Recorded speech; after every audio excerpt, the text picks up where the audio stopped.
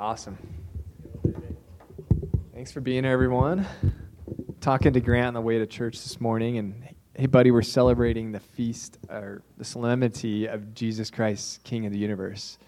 He goes, what does the universe mean? I'm like, well, it's everything you can imagine. He goes, even over Star Wars? Like, yes, buddy, even over Star Wars. Like, Lord, yeah, relate to his heart however you see fit, right? Love it. Awesome.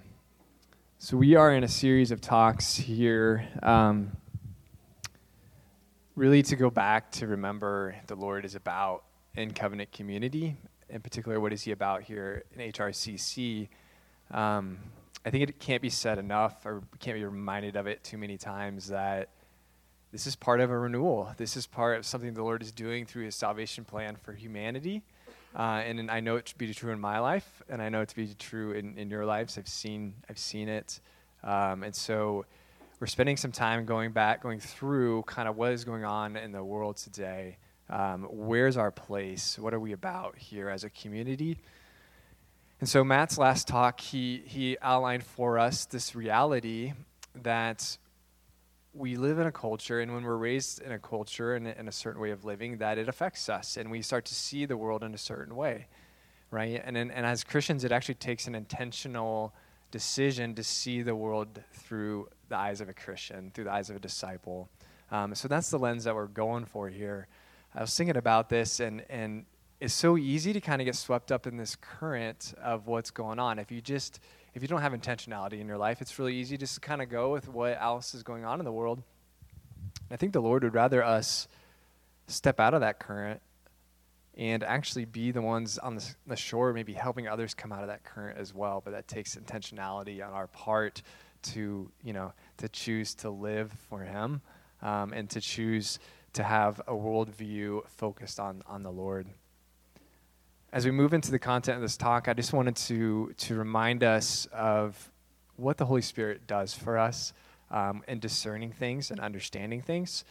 I was listening recently to a talk, and the speaker was talking about how the Holy Spirit helps us to have a better understanding of what Jesus has done for us. And I was thinking about to my own life, and I grew up Catholic. I grew up going to, Holy Week and hearing that Jesus Christ was crucified, died, was buried, and then rose again. And I heard this, and I remember the readings being long, and I remember that experience of it. But there came a point later in my life when I committed my life to the Lord, when I was baptized in the Holy Spirit, that then I had an experience of what the Lord had done for me. And the Holy Spirit then opened up this knowledge to me. I had experienced it in a way that I hadn't before. And so I just want to share that as any time we go into life, whatever it might be, the Spirit is there to guide us. He is sent as our advocate, as our help. And so he is there to help give us the wisdom that we need for our lives. And also, the timing of this talk, I think, is really fitting. We're moving into Advent soon. And in the wisdom of our church, you maybe have noticed, if you read the daily Mass readings, there's a lot of talk about the end of the world. There's a lot of talk about end times. There's a lot of talk about persecution. And that is important to think about, because Advent is not just a season to think about and prepare our hearts for Christmas. It is obviously that. And I love Christmas, and I love the thought of baby Jesus coming, and the hope of the world. But also, he will come again, and we will see him again, right? And so we need to prepare our hearts for that second coming as well. We may not experience his second coming, the big second coming, but there will be a point in every one of our lives that we will go to meet the Lord. And Nick, how many years do you and I have left? We're the same age, same birthday. There you go. We turned 36 this year. We got a good 60, 70 years left. So I know I look more 36 than you do, brother, but you hide it well. All right. Anyways, the point is, that it's a blink of the eye, and our life really truly is when compared to eternity. So to prepare our hearts. So discerning the times, the signs of the times. Why should we? Well, the Lord encourages us to, first of all. So the Pharisees and the Sadducees came to Jesus. Jesus had been about his work for a while now, He had been healing people. He'd been preaching. He'd been saying things like, he's the Son of Man. And they said, give us a sign from heaven for what you're doing here. Like, prove to us that you can do this. And Jesus basically calls them hypocrites. And he's like, you look at the sky at night and you say, it is red, so tomorrow morning the weather will be fair. And then in the morning you wake up and you look at the sky and you say, it looks like it could storm today. Basically, he's like, you discern the weather, but you're making no effort to discern who I am and what I am here for, right? And he said, the only sign that I'm going to give you is the sign of Jonah. And we know the story of Jonah. Besides just being swallowed by a fish, what did he do? His sign, or what was given to him, is he went to Nineveh and said, if you don't repent, you have 40 days, and then this city will be destroyed, and it will be torn down. And then Nineveh did repent. Jesus comes with the same answer, with the same message, to repent, to turn away from your wickedness, because that is a path of destruction, and he does not desire that for any of us. So that, he said, would be the only sign that he would give. But he rebuked them for not discerning and not making an effort to discern the signs of the times of him coming and what he was preaching and doing. So what is this reality that we find ourselves in? Well, it's important to always remember that we are in a spiritual battle. This isn't going to ever end. And the enemy doesn't play fair. He twists things very slightly and causes deception. And we can see this happen in our world today. Not everything is so blatantly evil where it's like, I really should stay back and away from that, right? Not everything is. Sometimes it's just these subtle lies, he takes the good things and twists them just subtly to where that just perpetuates itself, and before we know it, we're a little too far off course, right? And so it's important that we would plant ourselves in good soil and have a strong foundation so that we can respond to that. It's evident today that the spirit of the Antichrist is moving. Like anything the enemy does is anti-Christ, right? So anything against the Lord, against Jesus and its nature, is anti-Christ. We see that this is happening. We're taught in Scripture that we cannot serve two masters because we will end up hating and despising one of them. And it is really hard to serve only God in our culture, right? It is not easy. The changing of our moral fabric is happening. Things that used to be held as truths, as really important and fundamental, are now sometimes considered intolerant or discriminatory. Interesting thing I came across in preparation of this that I just find interesting, so I'm going to submit it for you to think about yourselves, is I was listening to a talk by Ralph Martin, he's the president of Presentation Ministries, charismatic guy. He's cut from the same cloth as us. Good ministry. He was remarking on a speech by Vladimir Putin, of all people. He's the leader of Russia. Putin was commenting how in the U.S., things that are happening is what the Bolsheviks had done, what the Communist Party had tried to do. And these were not good people, the Bolsheviks. I'm not trying to get political. It's not the point of this. They did really bad things to a lot of people. But what he was remarking on is like they're tearing down these moral fabrics, these truths of one man, one woman, that male and female are created by God. Like these things were being torn down. And he was commenting on this. I just find it very interesting that he was commenting on that.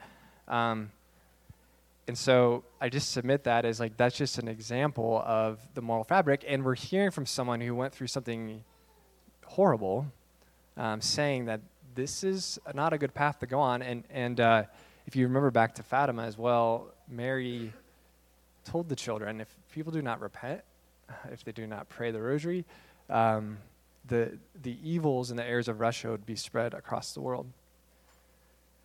So there is this error of thinking in the world today that if it is good in my heart, if I think that it is good, then it must be so, that it is true, that it is truth then.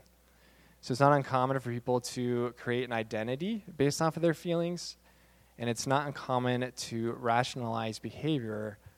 I do this in my own life. Like I can rationalize behavior that's not the best behavior, right? It's not what God has called me to. And we know from Scripture and from the wisdom of our church that we were born into original sin, And we also have a tendency for sin, right? So maybe there's a possibility that my heart is not always pure. Maybe there's a possibility that my decisions are not always the best. So maybe there's a source of truth outside of myself, right? And Jesus gives another example of this. In speaking to the Pharisees, they just rebuked him and his apostles for not washing their hands, not going through that ritual of the whole process that they're supposed to before a meal. And Jesus says to them, it's not what you put in your body that defiles you, but what comes out of man that defiles them. So again, just reflecting on the fact that we're not perfect. And so to rely just on ourselves and just on our thoughts to decide what truth is can be a problem. Pope Cardinal Joseph Ratzinger, but you know what I mean. He, before becoming Pope, talked about the dictatorship of relativism. And moral relativism is exactly what I'm talking about. The idea that I can make a truth, you have your own truth. And when that happens, when we all have our own truth, we become our own God, right? And when we are our own God, we start to serve ourselves, right? Maybe we quit serving God, and that's not the path we want to go on. So if our feelings are not the solution to every decision, then what is? Well, the Lord gives us truth through Scripture and through the wisdom of the church.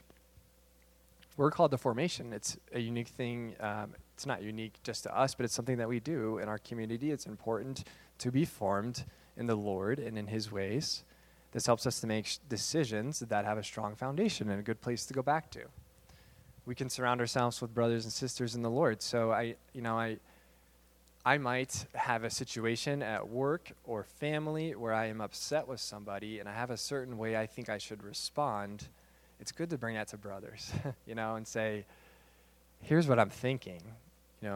What do you think of that? There's some wisdom in that. There's an opportunity to talk through those things, to not just rely on my own truth. There's a lot of disunity in the world today. The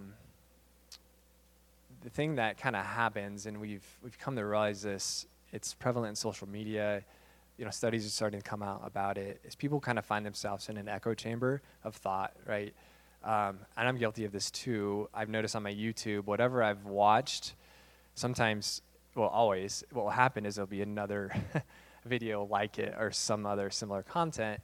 And thanks be to God, I do get I watch the rosary or listen to it. I do dishes sometimes, so I do get some good videos, coming in from time to time too, help keep me on the right path. But it's easy to kind of get in a particular thought process. And the danger there is that, and what our culture would teach us, unfortunately, is that if someone disagrees with you, just get them out of your life, Just move on and get them out of your life. It's like the cancel culture, right? So, but as a Christian, how should we respond if someone, thinks differently than us or has a different point of view? Well, I think it's important to think about, if I really believe that someone's doing something that's really wrong, that is harmful to them, maybe harmful to others, maybe they've believed a lie, my response shouldn't be to be necessarily mad at them or to hate them. It should be the lie itself, right? As a brother, as a Christian, how can I go to them and create a relationship? How can I help bring them to the Lord? Versus this whole cancel, just be done with them and move on, write them off. That's not the Christian response to this. Jesus speaks of disunity caused by His truth. Like He told us that there would be disunity. And He does, I think the answer to this, or the reason why, is obviously there's disunity when the Lord's truth comes out and people rebel against it, is why there's this disunity. And some disunity is okay because we shouldn't be united in sin, right? We shouldn't be united and say, just because it's easier, I'm going to go the path of just whatever anyone says, it's okay. Or just whatever the way the culture goes, it's okay. It's not okay just to be united in something that could be destructive, right? All right. So what is our response as the church, as this mystical body of Christ? Well, the first thing is repentance. It is to turn away from the things that are not of the Lord, right? In our own personal lives. We know the church is under attack. We see a contracting of our church. There's a purifying, in a way, going on inside of our church. There, unfortunately, have been bad people, We're all sinners in the pews. There's sinners in the leadership of our church. And it's not to spend time to focus on those failings, but rather to turn and to repent and to live a life of holiness, which then, then we can actually make a real impact. When that's what everyone in the pew is doing, when we're all striving for holiness and a life of repentance, that starts to turn the tide to change the church, right? People start to wonder what's different, about this person. There's something attractive in that to people. So not spending time dwelling on that, because there's really, even unfortunately in our own church, there's a lot of that. Like there's a lot of dwelling on the past sins. There's a lot of dwelling on people doing things the wrong way, rather than what can I do personally to start to repent and change my ways and help to make our whole church move in that direction. The Lord is about a constant work of salvation. It's important to remember that. And we're actually in a time of great mercy, which is awesome. Today, I get St. Faustina's diary, little snippets in my email every day. And today, Jesus says, "Write this, before I come as the just judge, I'm coming first as a king of mercy." Then he talks about, before the days of justice arrives, there will be given to people a sign in the heavens of this sort. All the light in the heavens will be extinguished, and there will be a great darkness over the whole earth. Then the sign of the cross will be seen in the sky, and from the openings where the hands and the feet of the Savior were nailed will come forth great lights that will light up the earth for a period of time. This will take place shortly before the last day. I was just thinking about how much mercy that is. If people don't believe and then they see a great cross in the sky and lights coming forth from it, that's an act of mercy. Right? That's the last chance to whoa, there's something about this, that in itself is going to be an amazing work of mercy from our Lord. But he's all about mercy. And so let us be a church of mercy to bring people back to him. Jesus will equip us with the grace that we need to face anything in our life. We just need to ask for it. We just need to engage him and seek him for it. And so to end, how do we respond as a community to the world? This talk is definitely not exhaustive, and you're thankful for that, of everything going on in the world. But I wanted the people to walk away with whatever it is going on in the world. We can't just float along with the current. We have to be different. We have to choose and intentionally choose to be different. And that there's hope, and that the Lord is about great things. So to end, let's talk about how we respond as a community. And I think the first thing, as I mentioned kind of early on, that the charismatic movement is a renewal in the church. A renewal is a work of mercy, right? That the Lord would be about reigniting a love for him and just a reinvigorating of the faith. That is an awesome work of mercy from our Lord. He knew that what risks we would face. He knew that to be alone would not go well. So he brings people together into a community to be supported. Now, to go out and to live in the world and to choose the good and to choose a good moral Christian life, a life of discipleship over everything else, takes support. And it takes brothers and sisters to look to and say, wow, that they're not doing that. I can stick to my guns and do that too. I can avoid X. I can avoid this or that, whatever it might be, because I've got brothers and sisters who are also doing that. To be built up in the midst of difficulty is amazing, because it's if everyone we are with was going down a path that is not good, that is turning us from the Lord, it'd be really difficult on our own to go against that current. We must hold one another up and we must live for Jesus and follow him together.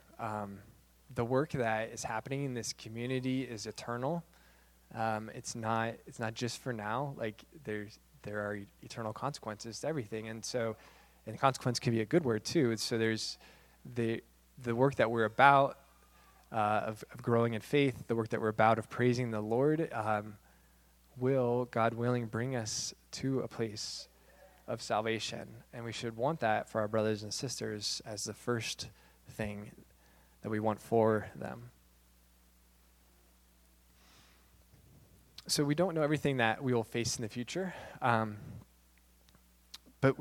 I think we do understand that living a secular life is not safe. We were called by name. We know Jesus. He has called us to something different. And so we must just continue to make that response and to help one another to make that response in a community. There are many people who need us. And Jesus says that the harvest is bountiful, but the laborers are few.